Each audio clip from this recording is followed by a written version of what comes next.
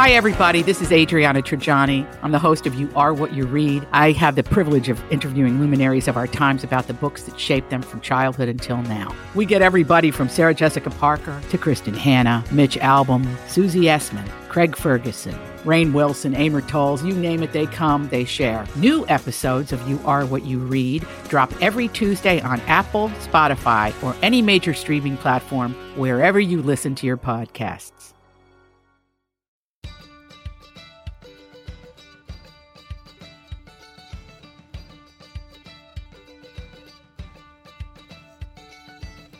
I'm Marjorie Punnett. I'm Elizabeth Reese. This is Best to the Nest, the podcast that's all about creating happy, healthy, beautiful homes that prepare us to fly to Paris, Elizabeth. Oh my gosh, you did what every girl dreams of doing, which is just hopping on a plane and flying to Paris. And that's why Marjorie sounds a little bit different on this episode of Best to the Nest, because she is dialed in directly from Paris. Bonjour. This is such, and it, you know, when you say this, it sounds so cliche, because of course everybody says Paris is beautiful, but oh my God, it's so beautiful. I know. I just walk along and I'm like, how are people just not spinning 360 degrees as they walk down the sidewalk? Because for people who live here, for Parisians, it's like living in any great city. But it's extraordinary, of course. It's so fun. And Elizabeth, these are your people. Yeah. I don't know if you have any French heritage in you. No. But these are your people, because their life so much revolves around good food. Yes.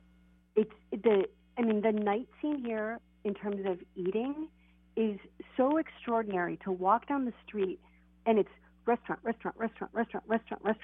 I mean, it doesn't end. And then on top of that, what's so beautiful is, and this is, for people who haven't been to Paris, this would be new to you as well, is in the bistros, all the chairs face out. Yes. So everybody just sort of sits and eats and looks and watches, and it's just very, very, very sweet. But it's when my children were growing up, as we talk about Best to the Nest, for me, I mean, I think as we have families, we all sort of have our priorities of what our families do. And for me, travel was always essential, more so when the children were smaller, because as they get older, they have commitments and things like that. But when they were little, I took them everywhere. That's great. And I would have to say that's probably in terms of parenting skills. I'm not sure that this is something you're supposed to be really proud of. I was a great travel mom because you would use all of my producing skills to produce trips. And so I would always figure out like what we were going to do and why we were going to do it without telling them, so that it would seem more organic to them. But we would just always have a plan that wasn't necessarily a touristy thing. That's so but fun. I would say for anybody who has young children or kids that are like middle school, one of the most important things, and I did this here because Ian likes to do this usually as well, is when I had kids, I sort of gave up on the idea of like boutique-y, sort of quaint hotels. Right. And went for things that made my life easier after a long day. And I think if you have kids, you've got to sort of look at like what the family can handle. And so in Paris, we're actually staying in a Hyatt, and but it's the only, I think within the total ring of Paris, it's the only high rise. Wow. And so what that means is, and I did a lot of research over where I wanted to say, what that means is we're on the 31st floor. My view out my window is the Eiffel Tower. Oh, my gosh. That is the place to be. That's the photo that we posted on the Best to the Nest Instagram page and also on Facebook. Because I've been to Paris before, but I've never had this perspective. And a lot of times when people come to Paris, especially if you're coming with children, you want to go to the top of the Eiffel Tower, or you want to go to the top of the Arc de Triomphe, so you can get a view of Paris. And the lines are, to get up to the top of the Eiffel Tower, it's like 4 or 5 hours. Especially in the summer. Yeah, it's a lot. It's a lot. And so, like, this is like for staying in Paris, if you had children, it's just the best. And then I also always book at a hotel where they have sort of breakfast waiting in the morning, because when you're traveling with kids, you just want to make sure that you feed them really well in the morning. It's so inspiring to hear this. Well, there are a couple of things about Paris that I think are so magical. Number one, there is this beautiful expectation that, of course, you eat a croissant every single day. And that is one of the greatest joys of life. Every time I eat a croissant, Marjorie Punnett, I think to myself, why am I not doing this more often? Why am I not living this way more often? It's so magical. Like, I just don't live the stop and get a pastry life at all. And I want to live the stop and get a pastry life. That sounds fabulous. I love it there. Every day that I've been here, I go upstairs and there's a breakfast buffet. I have a chocolate croissant, a cappuccino, fresh strawberries and blueberries, walnuts and almonds. This is how God intended you to live. You know that, right? It's really true. Absolutely. I'm loving seeing your images. And then when you talk about traveling with kids, I've been super inspired the last few days to take my 4-year-old daughter just on a Mama Bernie trip. Yep. And I just saw my old college roommate, shout out to Annie, she was posting pictures of taking her daughter to Paris, and they just got back, I think within the last week and a half, and I was seeing all of her social media posts. And this is the beauty of social media, and we can complain about it and think that whatever, but what is so great about it is you see the people that you've cared about in certain times of your life doing things that are beautiful and that might inspire you. And it totally inspired me. I saw Annie's pictures with her daughter, and they were so cute, and I messaged her, how old is your daughter, because I want to do this with Bernie. And she said, I think her daughter's 8, and it was the perfect age to do it. And they were having this fabulous trip, just the two of them. And then, of course, the most important thing about travel, I think, is what you bring home with you in terms of seeing how other people live, experiencing other cities, other cultures, and then bringing the best of that home to incorporate into your nest. And it also, I think it also gives you an awareness of the good and the bad. Yeah. Always, depending on where you are. And I think for me, I grew up as a traveling family. So I traveled quite a bit as a child. My grandmother lived in Mexico City. And so at a very young age, I lived for one summer in Mexico City, and I think I was 7 or 8. And that, I was there for, I don't know how long was the summer, 9 weeks. And so it made an incredible impression on me. I think because when you're that age, things sink in a different way. Yeah. And my mom loved to travel. And it wasn't like it was fancy. Sometimes it might be a little fancier than others. But when I would travel with my mom, it might be a little fancy. And then when I would travel with my father, it was usually he had this van, and we would all load into a van and just drive somewhere. I mean, it wasn't really camping because my dad wasn't a camper. I don't know what you would really call it. It was just how he did it. But it gave me the feeling I loved that feeling of being on the road with the people I love. I loved that feeling of we're doing something so different. We're shaking it up. And I can remember feeling that from a very young age. Oh, that's great. Because I think the first time I flew, I was 6. And so I think when I had kids, I very much wanted them to be good travelers. But I think you have to start them young. You have to start them really young. And it's not the first trip doesn't have to be Paris. I mean, the first trip could be somewhere in Wisconsin. That's a trip. It is funny, though. You'll get a sense of how good your kids are, how much they can adjust to change, how much they can adjust to being perhaps uncomfortable or not in their normal space. Because some people hate that. Some people hate that feeling of not being in the familiar, and some children do. But it was really important to me that my kids like it because I like it so much, and I wanted to travel with them. And so, at a very young age, I would take them. And I look back now, I can remember taking both of them. Campbell was probably 4, and my older son was 6, down to New Orleans. And I was with my mom, and we were in the French Quarter at midnight. And in the middle of that, I got these teeny kids with me. In the middle of that, I looked at my mom and I said, this maybe wasn't a great idea. But the kids are having a good time. I kind of think, though, if you're on a trip and you don't at one point say this maybe wasn't a good idea, then you're not pushing yourself out of your boundaries enough. Perhaps. But they were so little, but we had taken them to see a jazz band, and the only show we could get into was at 11:30 at night. Oh, my gosh, Marjorie. And but I looked at my mom and I said, we need to make sure that nothing happens to these children because Ian will never forget. Because I'll have to explain why I'm in the French Quarter at midnight with a 4-year-old and a 6-year-old. But the joy of that is my kids now, because they're grown men, are really good travelers. They're really they can just navigate almost anything. It's so good to have that comfort feeling. Yeah, and so that's sort of the fun thing. But I think you have to start. And again, it doesn't have to be a trip to Europe. It's just a trip. It's just that feeling of we're going on an adventure. Well, and adventure was a very big word in our family. I was great with that with Bernie when she was born. I think before Bernie was 2, she went on like 10 flights. I mean, we took her everywhere. We flew to California. To multiple places in California. We flew to multiple places in Texas and Colorado on ski trips and everything. Franklin, Marjorie, just turned 2 on the 4th of July, has yet to be on a plane. We did not even utilize the free before 2 flying. It was, I think I sort of wore myself out with the traveling with Bernie and then kind of hit the breaking point and thought, I don't know if I can do this. And Frankie's a wild animal. I think we'll get through it. Yeah. Period. And then when he hits 4 or 5, she'll be 7, and then it's perfect again. Then it's game time again. My best friend Tanya, I mean, she takes her kids. She has taken them. They've rented a villa in France for 10 days, brings her baby.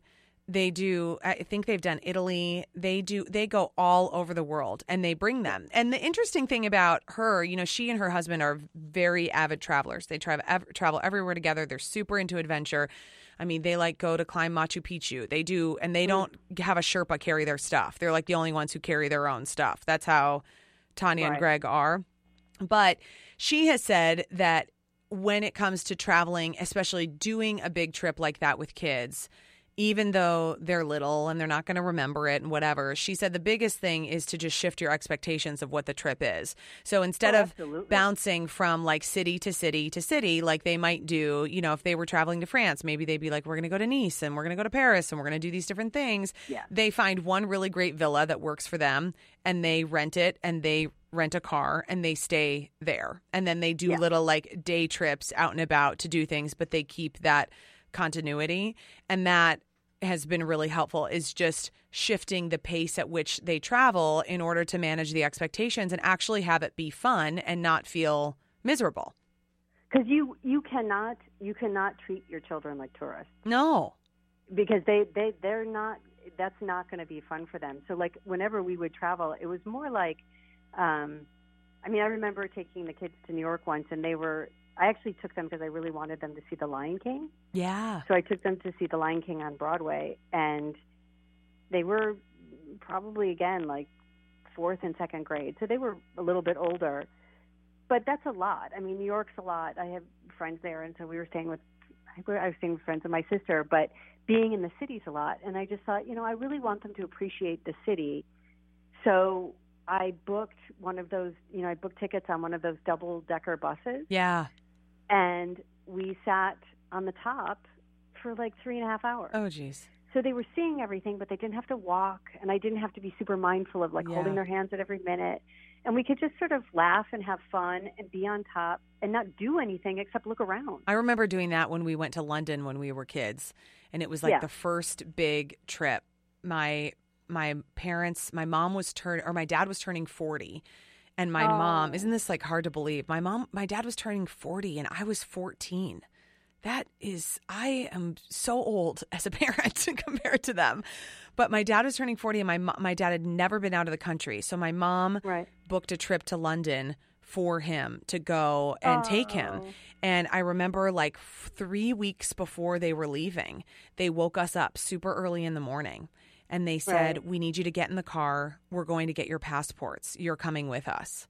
And my mom freaked out and couldn't leave us. And so she ended up taking us. They took us all with them. And it was a last-minute decision? It was a last-minute decision. And it was back when I remember we flew TWA and there was still smoking allowed on international flights. And we were in the way back of the plane. And I remember they rented like a garden-level apartment in London, which is where we stayed. And they brought us. And tickets were super cheap. I mean, it was like something like $350 to go to London. It was like a freak time when tickets were just really, really inexpensive. So they were able to just add us in and go. But I remember doing that double-decker bus thing. And I remember just thinking like, wow, the world is so big and I wanted to travel. Okay, so you're there with Ian. So I want to know what you've been doing and what are you looking at when you're looking in like Parisian restaurants and shops and everything and thinking, I have to bring this all home to my house. Well, you know what happens to me is I start looking at real estate. Yep, I know. Now everybody knows Everywhere you go. I cannot buy a place in Paris. You should, though. I would visit it. That you would get, yeah, that is not happening. But this is not a healthy thing, but I go into that fantasy that I can. Yeah. And so I start plotting the fantasy life in Paris. So I'm looking at because there are all of these real estate offices, and so you can see like how much is it to rent a little Parisian. So like I could rent a little Parisian, what I would call a Wendy room, like from Peter Pan. You know, when you look up those buildings and there's like a teeny tiny window and somebody lives in that attic, you know, for 935 euros a month. Whoa! You could live all the way up in that Wendy room, no elevator, 7 flights up. So then I have to start plotting, like, how could this possibly happen? None of it's real, but it makes me happy just to think about that this might not be my last time here, like that I might actually come back someday. But it has been, the trip has been pretty extraordinary because one of my really good friends who I've known since I was 11 lives in Italy, and so she came over to meet me. And so for the last 3 days, the two of us have just, because my husband Ian has been in the conference, so he's been in a conference the whole time. So she and I have just been running around. And that's the other fun thing about when you have somebody that is really good to travel with, that sort of travels the same way you do. Because I think everybody has their own travel style. Ian and I travel sort of differently. Like when we're in a city, I want to see everything. Yeah. He's much more laid back about, like, he just needs to sort of gently be in it. Yeah, Jay and I travel differently too. Pardon me, say that again? Jay and I travel differently too. We run at different speeds. We kind of run at different speeds in life, but like when we travel, it's the same way. And I think that's fine. You know, you don't always have to say that your husband is your best travel buddy, and you can arrange life accordingly. Yeah. And so my friend Mimi came, and it was so much fun because she runs at the same caffeinated level that I do. Highly. And so right away, she's like, oh, we have to go over here, and we have to go over here. And she just starts moving. And so, you know, we're walking and moving. And then at one moment, she's like, no, I think that museum's closed. We're getting a taxi. She's got her hand up, and she's got a taxi. And I looked at her, and I said, you're a water bug. It's like she's just like moving. And I'm the same way. And so it's been really fun for 3 days. The two of us were just, you know, we're on the metro, and we've been everywhere.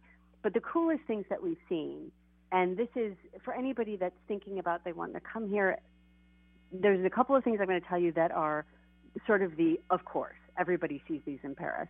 And then there's one thing that I will tell you about, which I think you would absolutely love. So when I travel, I love to have sort of like mission destinations. And so the first place I went when I was by myself is to the oldest patisserie in Paris. Yes.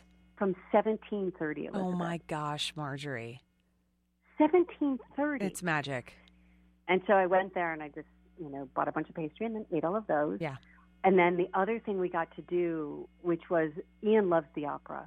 And we found out that Don Giovanni, which is Mozart, was playing at the National Opera at it's the Palace Garnier.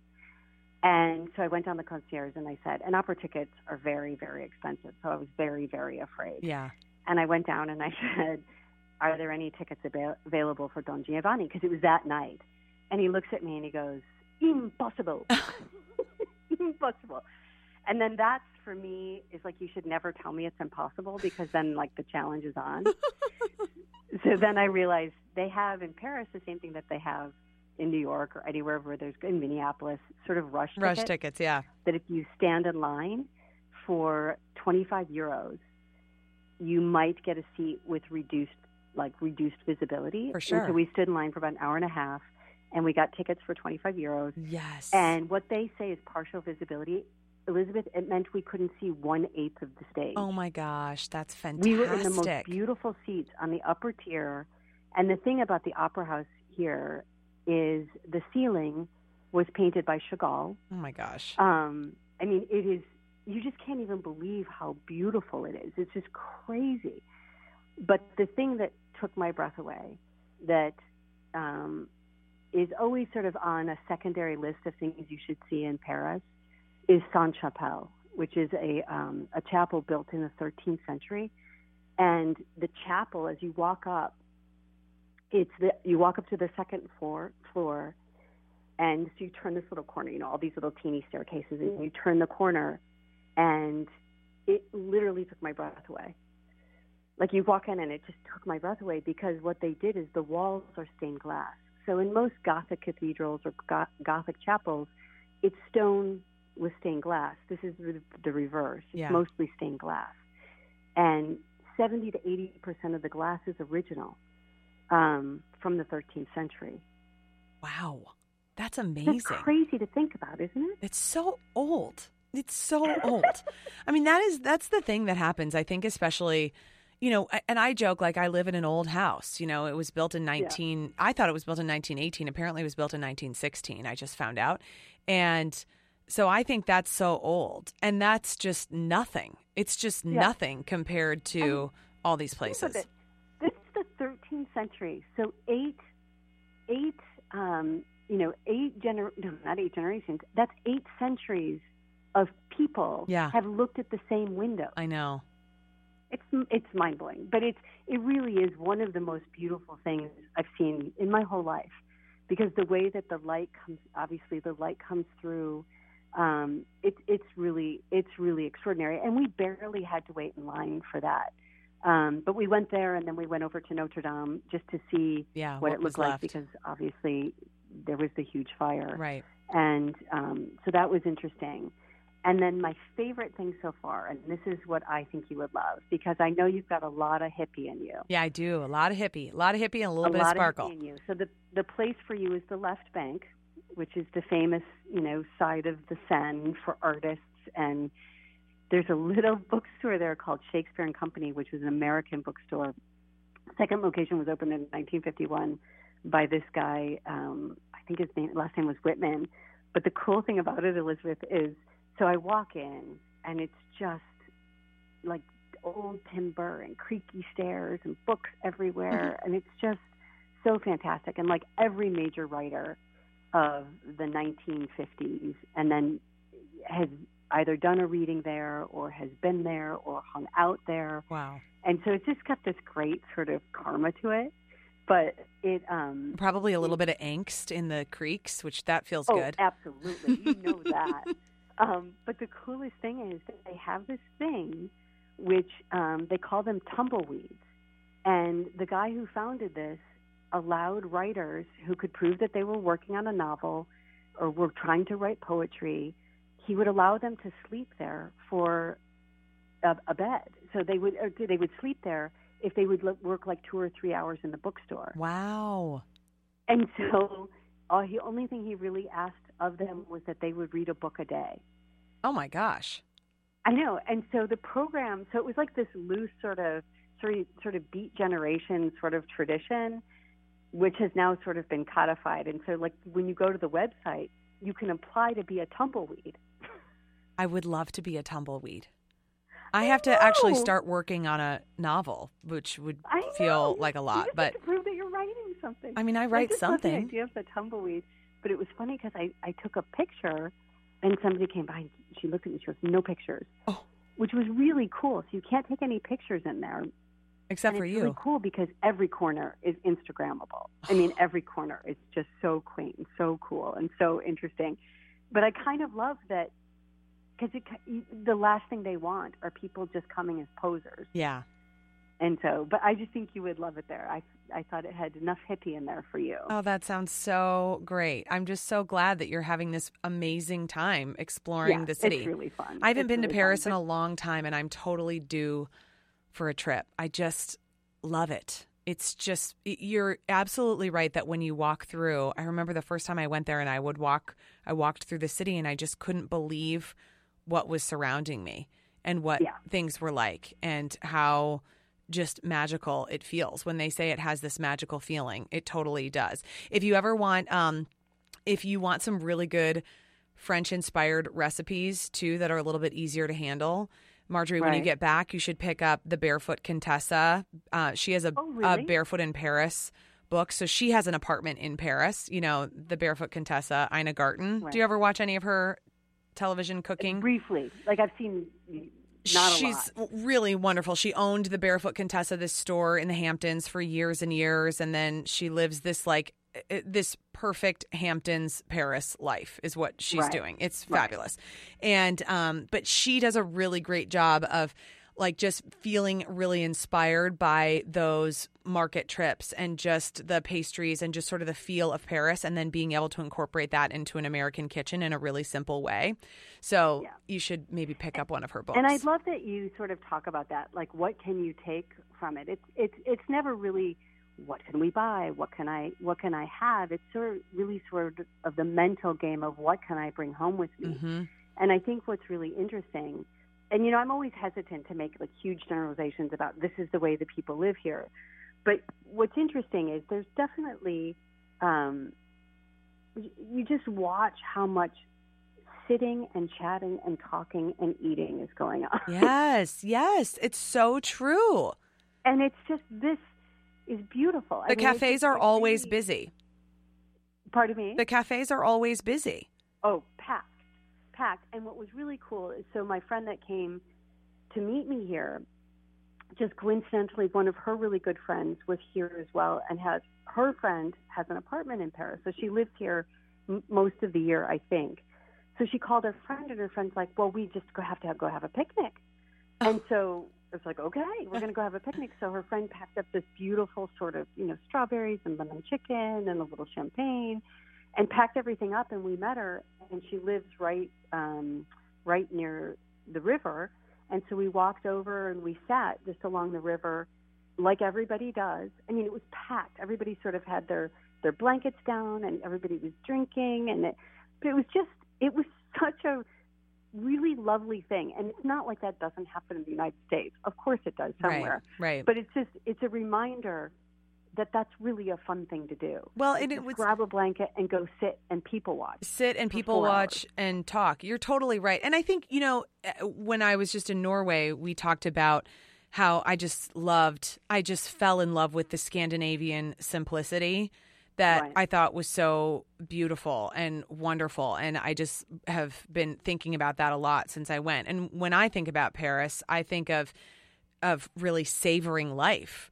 You know, and when you look at sort of the French culture and savoring life, and there are so many things that in the United States, we would feel guilty. We would ruin those experiences by making ourselves guilty about what we weren't getting done if we're doing those things, instead of realizing that that's life, that's what we're living for, that a picnic and champagne and enjoying every bite of everything and every word that you have, I mean, that adds up to a beautiful life. And I think that's something really important. I mean, listen, Marjorie, we got to fight against the American busy. I mean, we have to fight. The movement starts. Busy is not good. And busy isn't good because you miss so much. And what I feel here, we can all feel anywhere. And I think that's the important thing to remember. I mean, I love to travel, of course, but I think to remember that how special my life feels here, because I've had a chocolate croissant every day. Yes. I can do that at home. I can be a pastry person. It's not so much about the chocolate croissant, because I probably shouldn't do that every day, but it's about actually sitting for breakfast, which I never do. I never sit for breakfast. What I do, my life in Arizona, is I throw everything that I think is good for me in a smoothie, and I, put it in a cup, and I go. Yeah. I could get up 20 minutes earlier, and I could actually set a little proper table for myself and have a nice breakfast. Marjorie, if I want to tell you a little magical thing, when you come to stay with me later this summer, this is what you're going to experience. I go out to the chicken coop in the morning to get the eggs to make for breakfast, and then I sit with my children and have breakfast. And that's wonderful. I mean, the one good thing about the porch kitchen, with the kitchen being torn up and in a remodel, is that I sit out on the porch every morning and just, enjoy it. And I think that is a big thing. If we just had some more moments where, instead of just looking at getting through it and looking at everything as a means to an end, it's such a more pleasant experience, because the end, the means to the end is death. I hate to tell you, I mean, the means are what matters. That's what the means are, what we need to enjoy, not just like thinking to get through it to get to the end. And what a perfectly Parisian existential thing to say. I should be, that could be the subject of my novel, that I can write That's and right. be a tumbleweed. Elizabeth, think about this. What if we both applied and we became tumbleweeds together? It would be fabulous. It would be fabulous. I would love it. And the two of us are living in the bookstore in little cots upstairs. Little cots in the It'll old. be 20 years from now for you. I know. It'll be good. But it's been wonderful. And I think, the most important thing is I think that if you love to travel, just because you have children, never stop. Don't ever think that should stop you. It's like I can't remember who it was we talked about, where you talked about folding your hobbies, like sharing your hobbies with Bernie. Yeah, that was gardening. And then suddenly she loves what you love. Mm-hmm. And I think there's a little learning curve in traveling with young children, and there's a little bit of stress. But if you do it early, they become really good travelers, and then the stress lessens and lessens. And by the time my kids were preteens, they were awesome travelers, and they were just really good companions. Yeah, and then but they're you fun to kind be of around. Started early. That's so I good. believe that anyway. Oh, Marjorie, listen, have a wonderful rest of your time in Paris and crush that chocolate croissant every day.